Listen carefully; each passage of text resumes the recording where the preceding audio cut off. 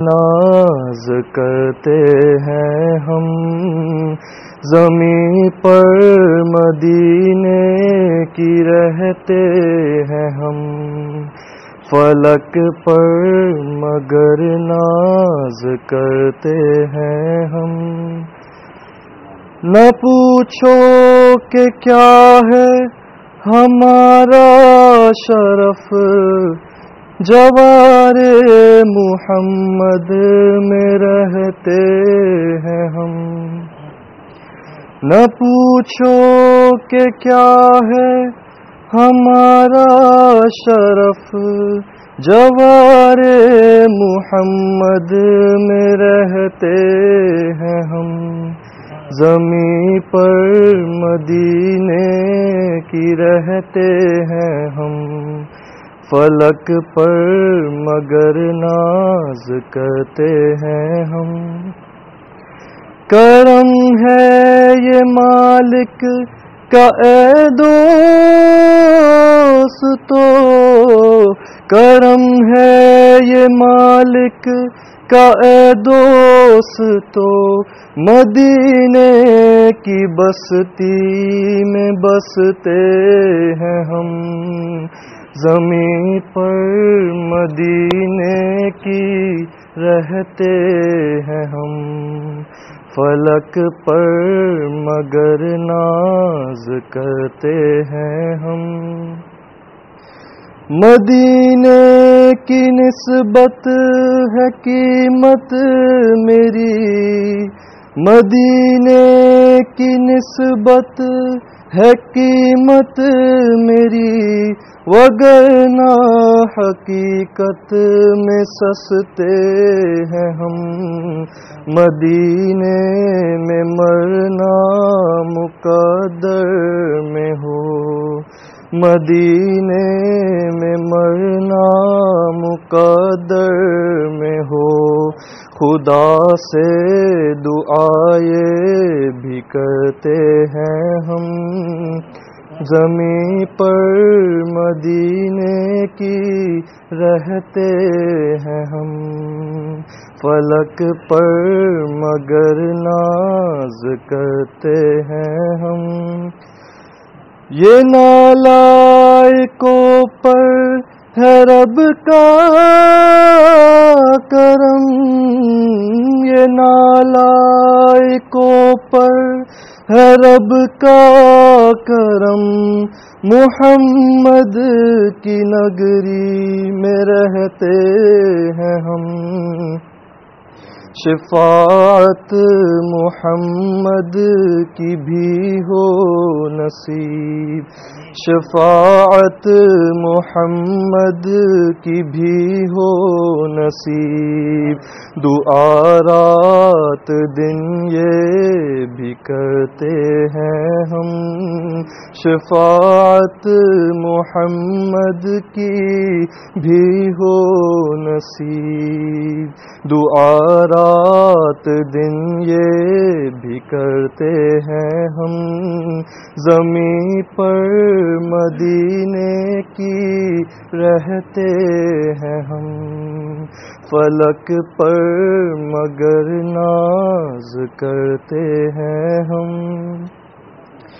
مدینے میں ہر سال ہو حاضری، مدینے میں ہر سال ہو حاضری، خدا سے یہ فریاد کرتے ہیں ہم، پس ایسا کنانے مدینہ مجھے، پس ایسا کنانے مدینہ مجھے، نہ بھولو گزارش یہ کرتے ہیں ہم، پس اے ساکنانے مدینہ مجھے نہ بھولو، گزارش یہ کرتے ہیں ہم زمیں پر مدینے کی رہتے ہیں ہم، فلک پر مگر ناز کرتے ہیں ہم۔ حضرت والا کا مقطع ہے۔ اے اختر میرے قلب و جاں ہے وہاں، اے اختر میرے قلب و جاں ہے وہاں، مدینے سے گو دور رہتے ہیں ہم۔ اے اختر میرے قلب و جاں ہے وہاں، مدینے سے گو دور رہتے ہیں ہم، یہ نالائقوں پر ہے رب کا کرم، محمد کی نگری میں رہتے ہیں ہم۔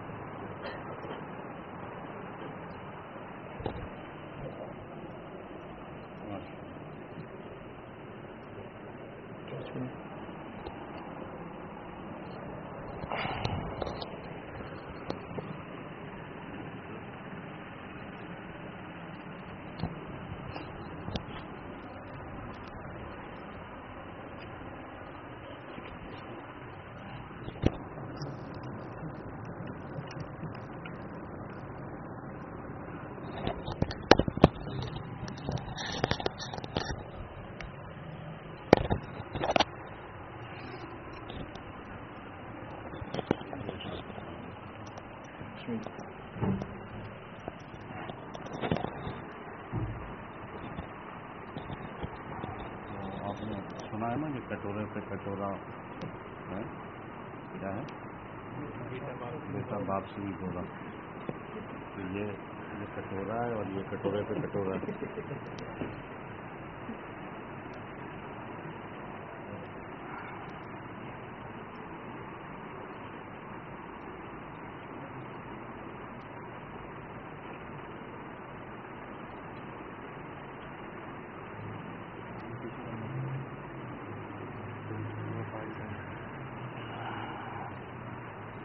کچھ اور پڑھنا پڑے گا، مشکل ہوگی اس میں تھوڑا سا۔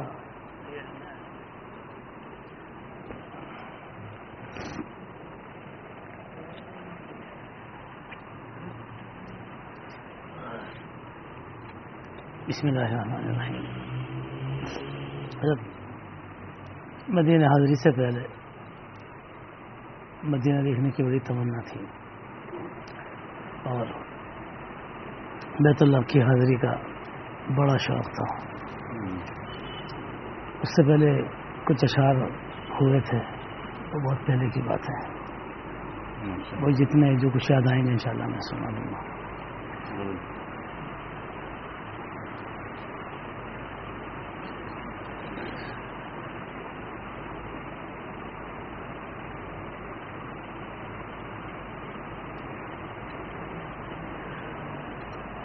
برسوں سے تمنا ہے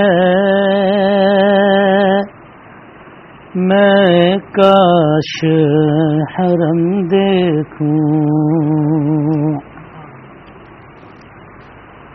برسوں سے تمنا ہے میں کاش حرم دیکھوں، برسوں سے تمنا ہے میں کاش حرم دیکھوں، رحمت تو صدا دیکھی پر خاص کرم دیکھوں، رحمت تو صدا دیکھی پر خاص کرم دیکھوں. جلتا تھا جہاں آقا حبشی کا بدن لوگو، جلتا تھا جہاں آقا حبشی کا بدن لوگو، اس ارض مقدس کی وہ ریت گرم دیکھوں، اس ارض مقدس کی وہ ریت گرم دیکھوں. سائے میں جہاں بیٹھا کرتے تھے نبی میرے، سائے میں جہاں بیٹھا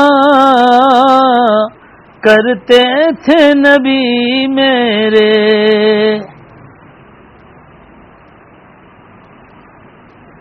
سائے میں جہاں بیٹھا کرتے تھے نبی میرے، میں شوق جنوں میں وہ دیوار حرم دیکھوں، میں شوق جنوں میں وہ دیوار حرم دیکھوں. سہ کر بھی ستم میرے آقا نے دعائیں دی، سہ کر بھی ستم میرے آقا نے دعائیں دی. طائف کے سفر کی میں تاریخ علم دیکھوں، طائف کے سفر کی میں تاریخ علم دیکھوں. خلوت میں بھی آقا نے امت کو دعائیں دی، خلوت میں بھی امت کی بخشش کی دعا مانگے، پھولوں سے بھی نازک کے پیروں پہ ورم دیکھوں، پھولوں سے بھی نازک کے پیروں پہ ورم دیکھوں. روزے پہ میں جب پہنچوں ہو صلی علی لب پر، روزے پہ میں جب پہنچوں ہو صلی علی لب پر،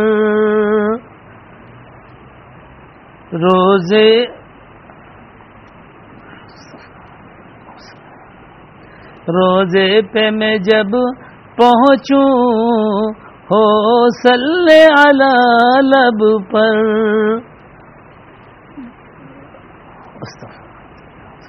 روزے پہ میں جب پہنچوں ہو صلی علی لب پر،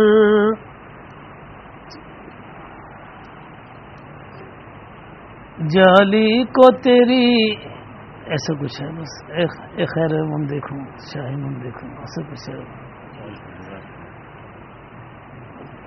بڑھاپا ہے گا تو بول بال جاتا ہوں کیا ہے.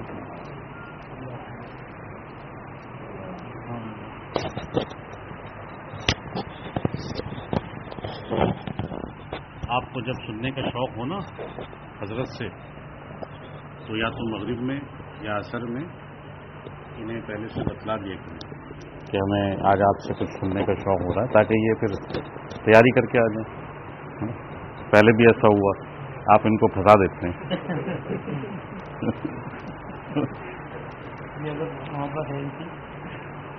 نہیں اس میں کوئی شک نہیں کہ یہ صاحب الکلام ماشاءاللہ شاعر بھی ہیں اور جو ہے پڑھتے بھی ہیں اپنی طرز پہ. اللہ نے پتہ نہیں کیا کیا صفات جمع کر دی ہیں ماشاءاللہ ان کے. عالم ہیں، دیوبند کے فارغ ہیں، متقی ہیں، باعمل ہیں، بڑے ماشاءاللہ اونچے معمولات ہیں. اور آج پتہ چلا کہ حضرت حکیم الامت تھانوی رحمۃ اللہ علیہ کے اجل خلیفہ مولانا مسعود اللہ خان جلال آبادی رحمۃ اللہ علیہ، ان کی صحبت بھی ماشاءاللہ اٹھائی، ان کے مجالس بھی اٹھائیں. اور ان کے والد صاحب جو تھے وہ ان کے خادم خاص، بالکل قریب لوہاری جو ان کا وطن ہے اور جلال آباد 1.5 میل کا فاصلہ، تو بہت آنا جانا کثرت سے. تو بڑے بڑے اکابر کی ماشاءاللہ صحبت اٹھائی گئی. تو یہ بہت بڑی نعمت ہے اس علاقے والوں کے لیے. ہاں کہ اللہ نے ایسی شخصیت اس علاقے میں ماشاءاللہ دی ہے. اور امامت کے اعتبار سے بھی ان کے اندر جو ماشاءاللہ جو صفات ہیں وہ کم اماموں میں دیکھی گئی. تو بس اللہ تعالیٰ ہم سب کو یہ قدردانی نصیب فرمائے. آمین آمین آمین. الحمدللہ وکفا وسلام علی عباد الذین اصطفى. اما بعد اعوذ باللہ من الشیطان الرجیم. بسم اللہ الرحمن الرحیم. یا ایہا الذین آمنوا اتقوا اللہ وکونوا مع الصادقین. صدق اللہ العظیم وصدق رسول النبی الکریم. اصل میں آج مجلس کا جو ہے نظم کا ارادہ نہیں تھا، اس لیے کہ وہاں ہمارا اجتماع چل رہا ہے ہمارے مرکز میں گلشن اقبال خانقاہ امدادیہ شرفیہ. تو ارادہ یہی تھا کہ وہاں حاضری دوں گا، لیکن اپنی کمزوری کی وجہ سے اور ناسازی طبع کی وجہ سے جو ہے رات میں جانے کی ہمت نہیں ہوئی. تو ذہن میں آیا کہ پھر بھئی کچھ مذاکرہ ہی کر لو، وقت جو ہے وصول ہو جائے. ایک معمول ہے تو وہی پورا ہو جائے. تو اصل تو وہاں ہمارا جو مرکز ہے وہاں اجتماع چل رہا ہے الحمدللہ. تو میرا گھر کا ایک نمائندہ وہاں موجود ہے ماشاءاللہ الحمدللہ ثم الحمدللہ، جو پورا وقت وہاں دے رہا ہے الحمدللہ. تو اس وجہ سے تھوڑی سی آپ حضرات بھی جو ہے بے ربط کسی کیفیت میں آئے ہیں. خیر آنا اللہ قبول فرمائے اور ہمارے یہاں سب بیٹھنے کو قبول فرمائے.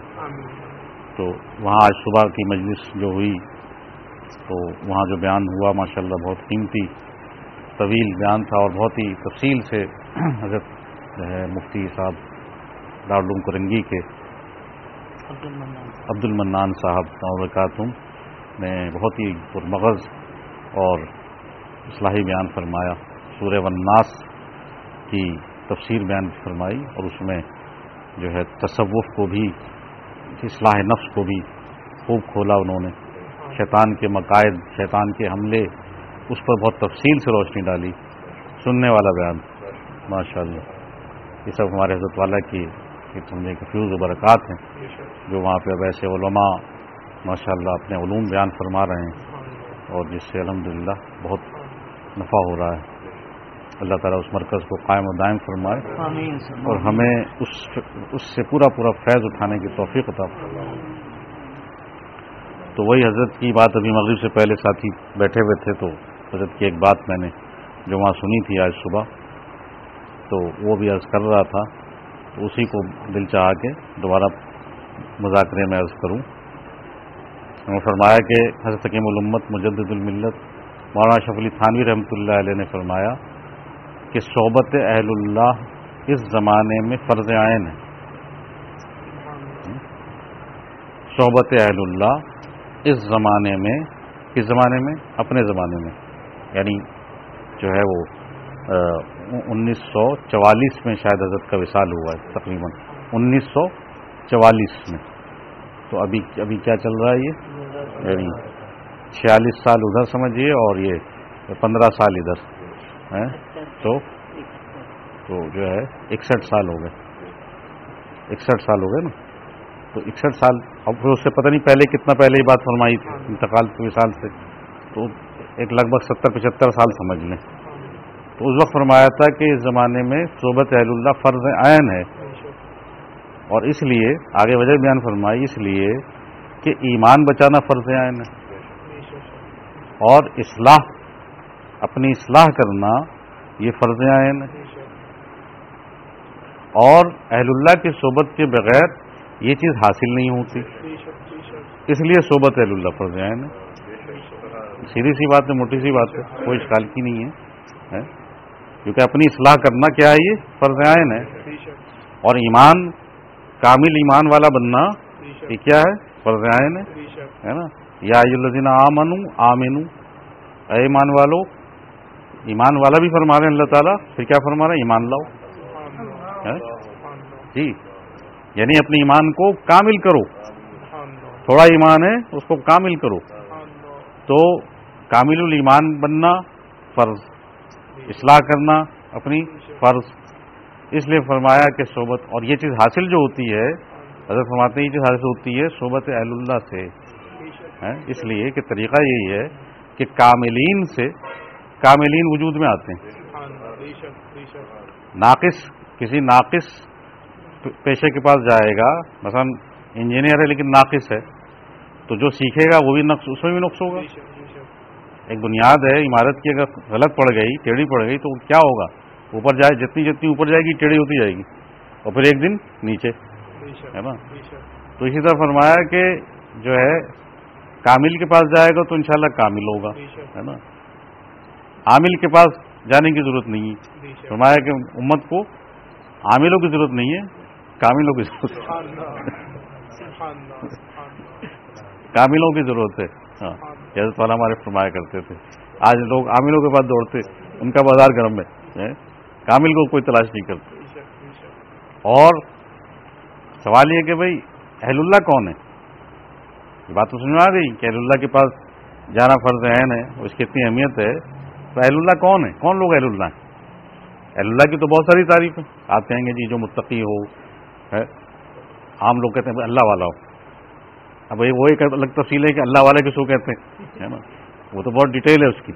لیکن میں ایک بہت مختصر سی بات عرض کر رہا ہوں جو میرے حضرت کا فیض ہے نا، کہ اہل اللہ وہ ہے، کامل وہ ہے، اور جو ہے جس کے پاس جانے کی ہدایت دی جا رہی ہے وہ ہے کہ جس کو علماء اور مشائخ فرمائیں کہ ہاں یہ اہل اللہ ہے.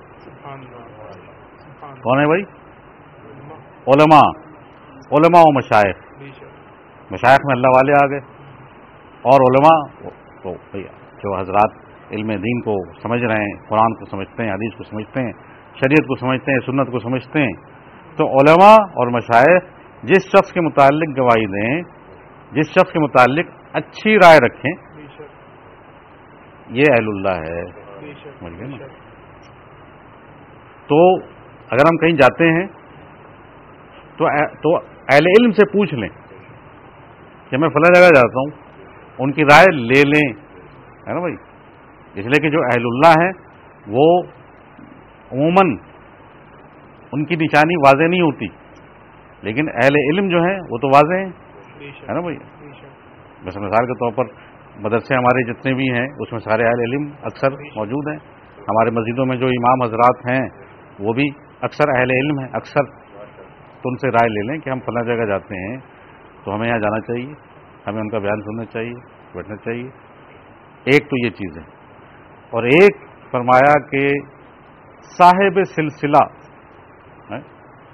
سلسلہ ہو، کسی سچے متبع شریعت اور متبع سنت شیخ کا مرید ہو، اور اس کی خدمت میں ایک وقت لگایا ہوا ہو. گویا کہ اگر بالفرض عقیدہ یہ ہے کہ بھئی پتہ نہیں یہ اہل اللہ ہے کہ نہیں، اور کوئی اہل اللہ اپنے آپ کو اہل اللہ نہیں کہے گا، کوئی اللہ والا، سچا اللہ والا اپنے آپ کو اللہ والا نہیں کہتا، ہے نا. تو صحبت دیکھ لیں کہ انہوں نے کسی کی صحبت اٹھائی ہے، ان کے شیخ کی ان کے متعلق کیا رائے تھی، ہے نا. جیسے ہمارے حضرت والا کیا مقام تھا حضرت کا، لیکن کیا فرماتے تھے، دیکھو بھائی جب میں یہ حضرت کے الفاظ ہیں تقریباً کہ جب میں اللہ والا کہتا ہوں تو لوگ سمجھتے ہیں کہ میں اپنے آپ کو اللہ والا کہہ رہا ہوں، لیکن میں اپنے آپ کو اللہ والا نہیں کہہ رہا. لیکن اتنی بات ضرور ہے کہ اس بات کے کتنے لوگ گواہ ہیں کہ میں نے حضرت محمد احمد شاہ محمد احمد پرتاپ گڑھی رحمۃ اللہ علیہ کی 3 سال صحبت اٹھائی، حضرت شاہ عبد الغنی صاحب پھول پوری رحمۃ اللہ علیہ کی 17 سال صحبت اٹھائی، اور میرے موجودہ شیخ شاہ عبداللہ خردوئی رحمۃ اللہ علیہ کی آج تک میں صحبت اٹھا رہا ہوں. یہ حضرت والا اپنے حیات میں. تو میں ان 3 بزرگوں کا کیا ہوں؟ صحبت یافتہ ہوں، ان 3 بزرگوں کا خادم ہوں. ان 3 بزرگوں کا کیا ہوں؟ خادم ہوں. ان حضرات کا یعنی اہل اللہ کا خادم ہوں میں. تو اس میں تو کوئی شک نہیں ہے نا بھائی. تو اس نسبت سے آپ مجھے اگر دیکھیں تو بھی کوئی قباحت نہیں ہے نا. تو یہ اپنے آپ کو اہل اللہ کہتے ہوئے حجاب آتا ہے. حالانکہ کس کو شک تھا کہ اہل اللہ نہیں ہے؟ جس کا فیض دنیا میں عام ہوا، لاکھوں ہزاروں لاکھوں پتہ نہیں کتنے لوگوں کی زندگی بدلی، کتنے لوگ اسلام میں داخل ہوئے، لیکن یہ کہتے ہوئے حجاب آتا ہے کہ ہم اہل اللہ ہیں. تو بس بات یہ ہے کہ ہم بھی جو یہاں جمع ہوتے ہیں ایک حسن ظن لے کے جمع ہوتے ہیں. آپ حضرات ایک حسن ظن لے کے جمع ہوتے ہیں اس ناکارہ کے ساتھ کہ بھئی یہ اللہ والے ہیں. تو میں تو یہ سمجھتا ہوں کہ جو کچھ بھی فیض ہے وہ میرے شیخ کا فیض ہے، میرے ان بزرگوں کا فیض ہے. الحمدللہ اللہ کا بہت شکر ہے کہ اس نالائق کو بھی بچپن سے ہی اہل اللہ کی صحبت ملی. سب سے پہلی صحبت میرے والد صاحب کی، جو حضرت مولانا سب سے پہلی بیعت 12 سال کی عمر میں حضرت شیخ الاسلام سید حسین احمد مدنی رحمۃ اللہ علیہ سے کی. ان کے بعد حضرت جی مولانا محمد انعام الحسن کاندلوی رحمۃ اللہ علیہ سے والد صاحب کی بیعت ہوئی. اور آخر زمانے میں میرے شیخ اول حضرت مولانا محمد یوسف الدیانوی شہید رحمۃ اللہ علیہ سے تجدید بیعت کی. اور کراچی میں حضرت ڈاکٹر عبدالحی عارفی رحمۃ اللہ علیہ کی صحبت اٹھائی برسوں. تو سب سے پہلی جو ہمیں صحبت ملی ہم سب بھائی بہنوں کو، ہمیں والد صاحب کی سرپرستی ملی. اس کے بعد جو ہے میرے شیخ اول حضرت مولانا محمد یوسف دیانوی شہید رحمۃ اللہ علیہ، حضرت والا سے میں بیعت ہوا. تقریباً 12 سال حضرت کی خدمت میں آنا جانا رہا. اسی کے دوران میں ہمارے محلے میں میرے جو نقشبندی سلسلے کے حضرت مولانا محمد عبد القادر ڈیروی صاحب دامت برکاتہم، چونکہ یہ ہماری مسجد کے میں تشریف لایا کرتے تھے، ہماری مسجد کے جو پیش امام تھے ان کے یہ ماموں ہوتے تھے، تو اکثر وہاں آتے تھے، قیام فرماتے تھے. تو ان سے بڑی صحبتیں رہیں. تو ایک وقت آیا کہ انہوں نے بھی محبت سے ہمیں خلافت عطا فرمائی ہے نا. جو حیات ہیں وہ بھی اللہ ان کو صحت دے. ان کے ساتھ الحمدللہ حاجی محمد فاروق صاحب رحمۃ اللہ علیہ، جو حضرت مولانا مسیح اللہ خان جلال آبادی رحمۃ اللہ علیہ کے اجل خلفاء میں سے، حضرت سے بھی الحمدللہ میرا تعلق رہا، شکر میں ہوتے تھے. حضرت مولانا محمد ابراء الحق کلیانوی رحمۃ اللہ علیہ، حضرت سے بھی میرا تعلق رہا، اور انہوں نے بھی مجھے خلافت عطا فرمائی محبت سے. اور اس کے بعد جو ہے میرے شیخ العرب والعجم حضرت اقدس مولانا شاہ کی محمود اختر صاحب رحمۃ اللہ علیہ مجدد زمانہ. تو حضرت والا سے تو پھر بہت ہی قربت کا الحمدللہ اور محبت کا، شفقت کا حضرت کی تعلق رہا.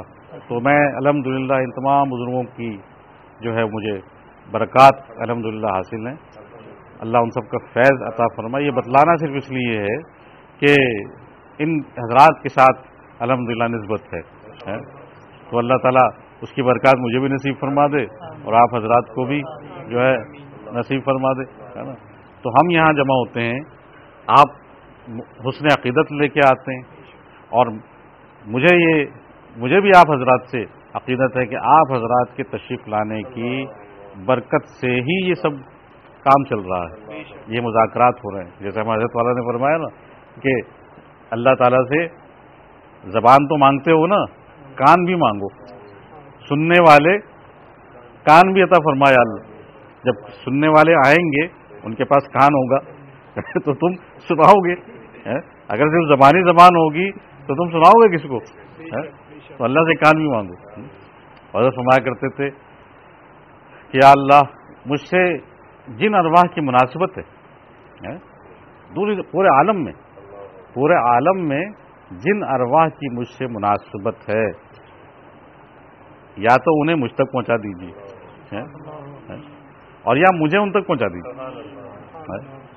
یہی وجہ تھی کہ حضرت کے یہ لمبے لمبے اسفار اور ماشاءاللہ یعنی ہر دنیا کے تقریباً ممالک میں حضرت تشریف لے گئے، دور دراز کے ممالک میں لے گئے اور جو ہے ایک وقت میں اس مجلس میں الحمدللہ ثم الحمدللہ یہ ناکارہ موجود تھا کہ جس مجلس میں دنیا کے 19 ممالک کے لوگ موجود تھے.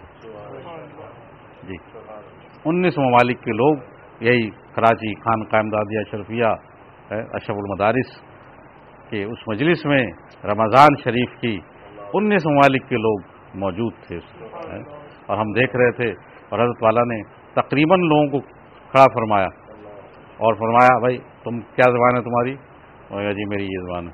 اپنی زبان میں کچھ سناؤ. انہوں نے اپنی زبان میں جو بھی سمجھ میں آیا پھر دوسرے کو کھڑا کیا. آپ کا کس ملک سے ہیں؟ آپ کا کہاں بھی کون سی زبان ہے؟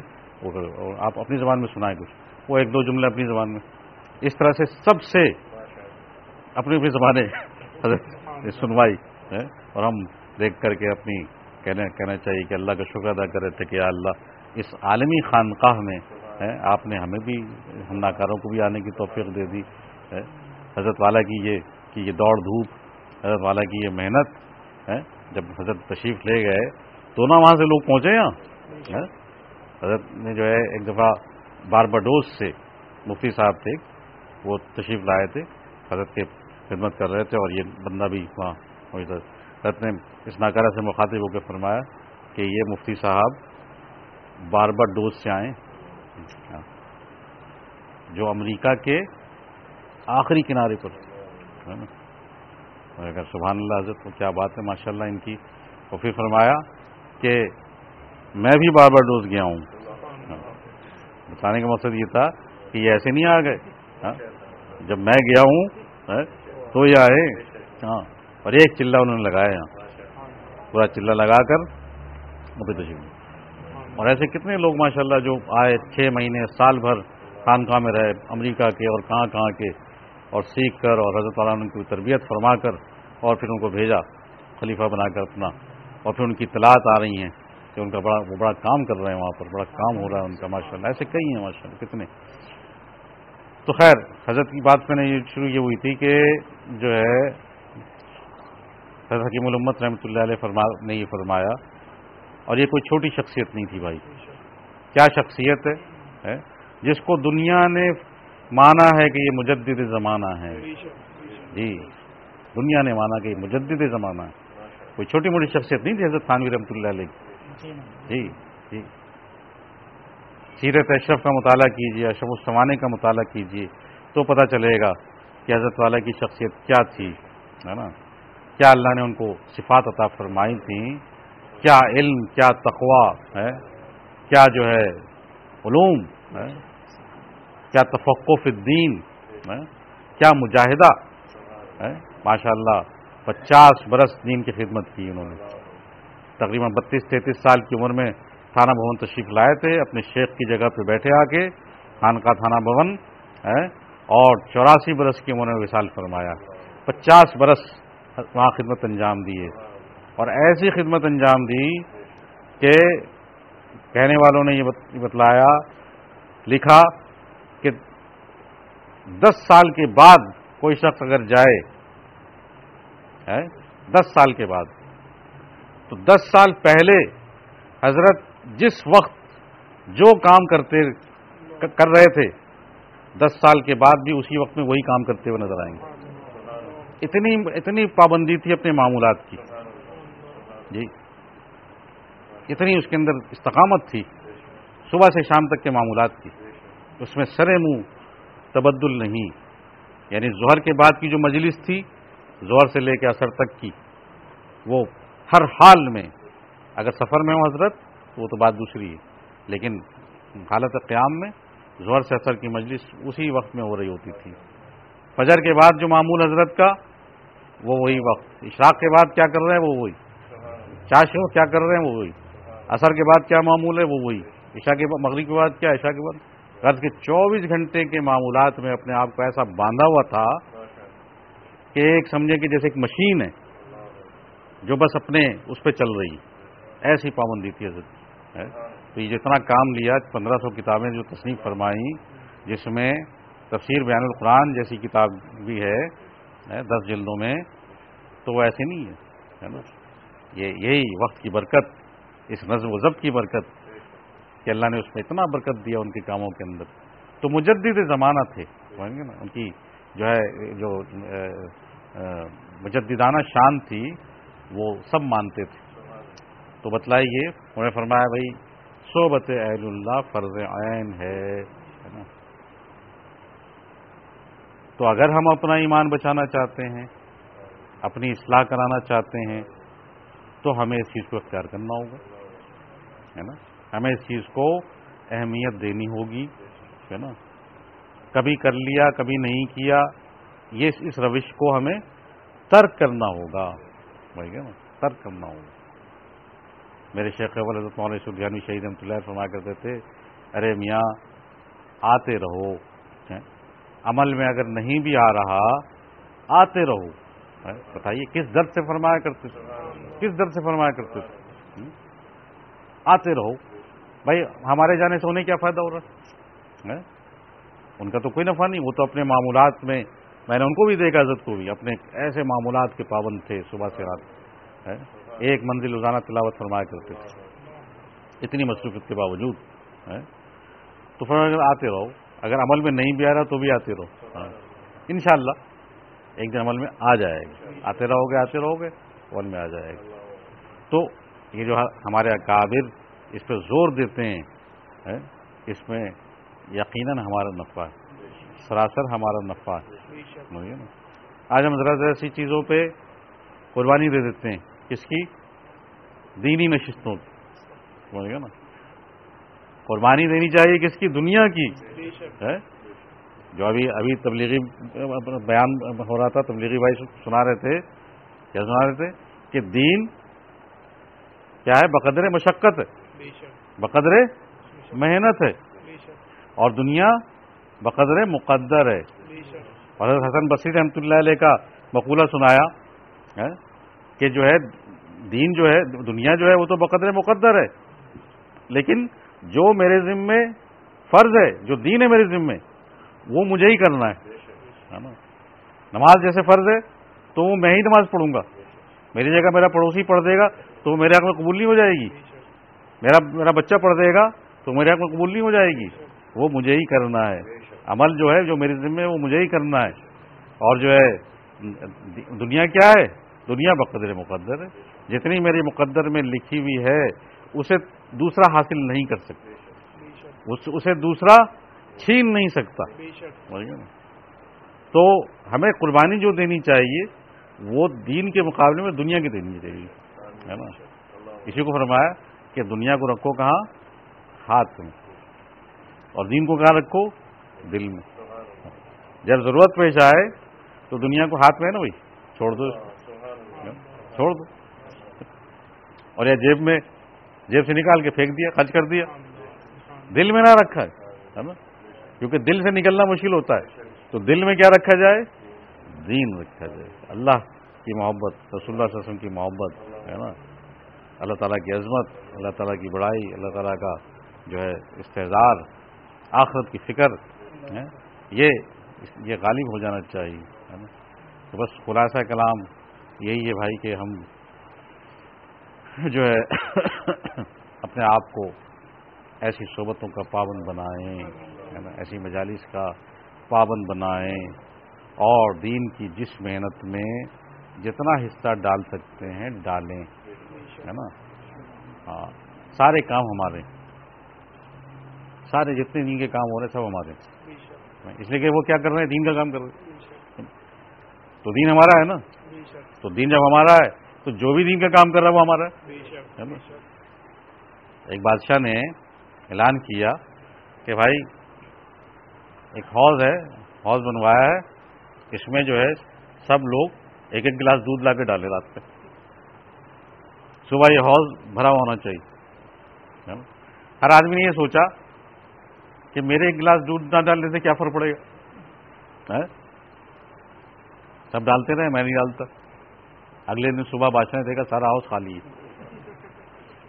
معلوم یہ ہوا کہ ہر آدمی نے یہی سوچ لیا کہ میں نہیں ڈالوں گا تو کیا ہو جائے گا، دوسرے تو ڈال رہے ہیں، تو کسی نے بھی نہیں ڈالا، ہے نا. تو بھائی ایسا کام نہیں کرو بھائی، ہے نا. جو جتنا ڈال رہا ہے اس حوض میں، ہے نا، وہ اس حوض کی مقدار کو کیا کرے گا، بڑھائے گا. اس لیے ہمیں سب سے محبت ہے، سارے کاموں سے محبت ہے نا. چاہے وہ ایک فرد ہو، چاہے وہ ایک جماعت ہو، چاہے وہ ایک ادارہ ہو. حضرت حاجی محمد فاروق صاحب رحمۃ اللہ علیہ کی دعا تھی، یا اللہ دینی جماعتیں، دینی انجمنیں، دینی شخصیات سب کی حفاظت فرما، سب کے کاموں میں برکت عطا فرما. دیکھیے اہل اللہ کے دل کتنے کھلے ہوتے ہیں. الحمدللہ مجھے اپنے اکابر کی بعض دعائیں بالکل یاد ہیں، اور الحمدللہ وہ میں مانگتا ہوں، ہے نا. حضرت شہید رحمۃ اللہ علیہ کی کوئی دعا، اس طرح ہمارے حضرت والا کی کوئی دعا، یہ دعا حضرت حاجی محمد فاروق صاحب رحمۃ اللہ علیہ جو آپ نے سنا ہوگا مجھ سے دعا میں، ہے نا، کہ اللہ دینی جماعتیں، دینی انجمنیں، دینی شخصیات سب کی حفاظت فرما اور سب کے کاموں میں خوب برکت عطا فرما. تو جو کام بھی دین کا ہو رہا ہے وہ کس کا کام ہو رہا ہے، وہ دین کا ہو رہا ہے، اور دین کا ہو رہا ہے تو ہمارا ہو رہا ہے نا. اس لیے ہم سب کاموں کو اچھا سمجھیں گے، سب کاموں کے لیے دعا کریں گے، اور جس میں جتنا حصہ ڈال سکتے ہیں ڈالیں گے، سمجھ گئے نا. دعا کو تو سب کے لیے رہیں گے، دعا کرنے میں تو کوئی وہ نہیں جاتا بھائی، ہے نا. اور یہی علامت ہے دین سے محبت ہونے کی، ہے نا. اللہ نہ کرے ایک آدمی کسی گھر میں ایسا مرض آ گیا کہ وہ بیچارہ بالکل جو ہے علاج نہیں ہو پایا، موت قریب پہنچ گئی. اب ایک شخص کہہ رہا ہے کہ بھائی دیکھو ڈاکٹری علاج اتنا کر لیا تم نے، اب اس کو لے چلو ذرا کسی ہومیوپیتھک کے پاس، ہے نا. وہ کہتا ہے نہیں وہاں نہیں جانا ہمیں. کہتا ہے اچھا بھائی چلو حکیم کے پاس لے چلو. کہتے نہیں وہاں نہیں جانا. ارے بھائی کسی اور علاج والے کے پاس لے چلو. کہا نہیں ہمیں. کیوں نہیں، ہمیں تو جو ہے نا وہ بس ایلوپیتھک سے فائدہ کرانا ہے. ارے بھائی اس کی کیا وجہ، تمہیں مریض کی جان بچانا مقصود ہے نا. تمہیں تو مریض کی جان بچانا مقصود ہے، صحت اس کو ہو جائے. تمہیں اس سے کیا غرض ہے کہ جو ہے اسی سے ہو، کسی سے بھی ہو جائے، ہے بھائی، جان بچ جائے. جان بچی تو لاکھوں پائے، یہی ہے نا. تو اگر کوئی ایسا مزید ہوگا تو لوگ اس کو لان تان کریں گے کہ یہ بہت بڑا ظالم ہے، اسے مریض کی صحت سے غرض نہیں ہے، اسے تو اس ڈاکٹر کا نام چمکانے سے غرض ہے. سمجھ گئے نہیں؟ بس بھائی یہی چیز ہے، اس کو ہم سب سوچ لیں.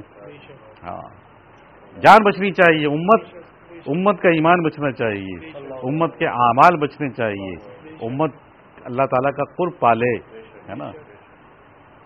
بس طریقہ حضور صلی اللہ علیہ وسلم والا ہونا چاہیے، شریعت والا ہونا چاہیے، سنت والا ہونا چاہیے، خلاف شرع نہیں ہونا چاہیے.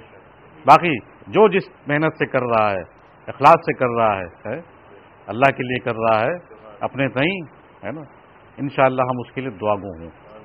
ہاں کہ اللہ یہ اخلاص سے کر رہا ہے، آپ اس کی محنت کو قبول فرما لیجیے. اللہم اغفر لی ولوالدی وللمؤمنین والمؤمنات والمسلمین والمسلمات الاحیاء منہم والاموات انک سمیع قریب مجیب الدعوات. مفہوم ہے 27 مرتبہ اس دعا کو جو روزانہ پڑھے گا مستجاب الدعوات لوگوں میں سے ہو جائے گا. مستجاب الدعوات لوگوں میں سے ہو جائے گا. مستجاب الدعوات وہ لوگ ہوتے ہیں جن کی دعائیں قبول ہو جاتی ہیں، ہے نا. فرمایا جو 27 مرتبہ اس دعا کو روز پڑھے گا. اس دعا میں کیا ہے؟ اس دعا میں اپنے لیے، اپنی آل اولاد کے لیے اور پوری امت کے لیے دعائیں بخشش. اللہ تعالیٰ کو وہ لوگ اتنے پسند ہیں جو پوری امت کے لیے دعا کرتے ہیں. اللہ مغفر لی، یا اللہ میری بخشش فرما دے. ولی والدیہ، میرے والدین کی ہے. وللمؤمنین والمؤمنات، اور تمام مومنین و مومنات کی. والمسلمین والمسلمات، تمام مسلمان مردوں کی عورتوں کی. الاحیاء منہم والاموات، زندہ ہو یا مردہ ہوں، انک سمیع قریب مجیب الدعوات، اور آپ بہت سننے والے اور معاف کرنے والے ہیں. تو یہ ساری امت آ گئی اس کے اندر. اللہ مجھے بھی اس پر عمل کی توفیق دے، آپ حضرات کو توفیق دے، اور ہمیں ایسی صحبتیں اور ایسے مجالس اور دینی مذاکرے ذوق و شوق کے ساتھ اللہ ہمیں توفیق دے اس میں شریک کی. وآخر دعوانا الحمدللہ رب العالمین. بسم اللہ الرحمن الرحیم. الحمدللہ رب العالمین. اللہم صلی علی سیدنا محمد وعلی آل سیدنا محمد وبارک وسلم. اللہم انت السلام انت السلام تبارک یا ذا الجلال والاکرام. اللہم انی علی ذکرک و شکرک و حسن عبادتک لا الہ الا انت سبحانک انی کنت من الظالمین. استغفر اللہ العظیم الذی لا الہ الا هو الحی القیوم واتوب الیہ. استغفر اللہ العظیم الذی لا الہ الا هو الحی القیوم واتوب الیہ. استغفر اللہ العظیم الذی لا الہ الا هو الحی القیوم واتوب الیہ. اللہم انا نسألک من خیر ما سألک من نبیک سیدنا محمد صلی اللہ علیہ وسلم ونعوذ بک من شر ما استعاذ من نبیک سیدنا محمد صلی اللہ علیہ وسلم وانت المستعان وعلیک البلاغ ولا حول ولا قوة الا باللہ. آمین آمین آمین. اللہم صلی علی سیدنا محمد وعلی آل سیدنا محمد وبارک وسلم وصلی اللہ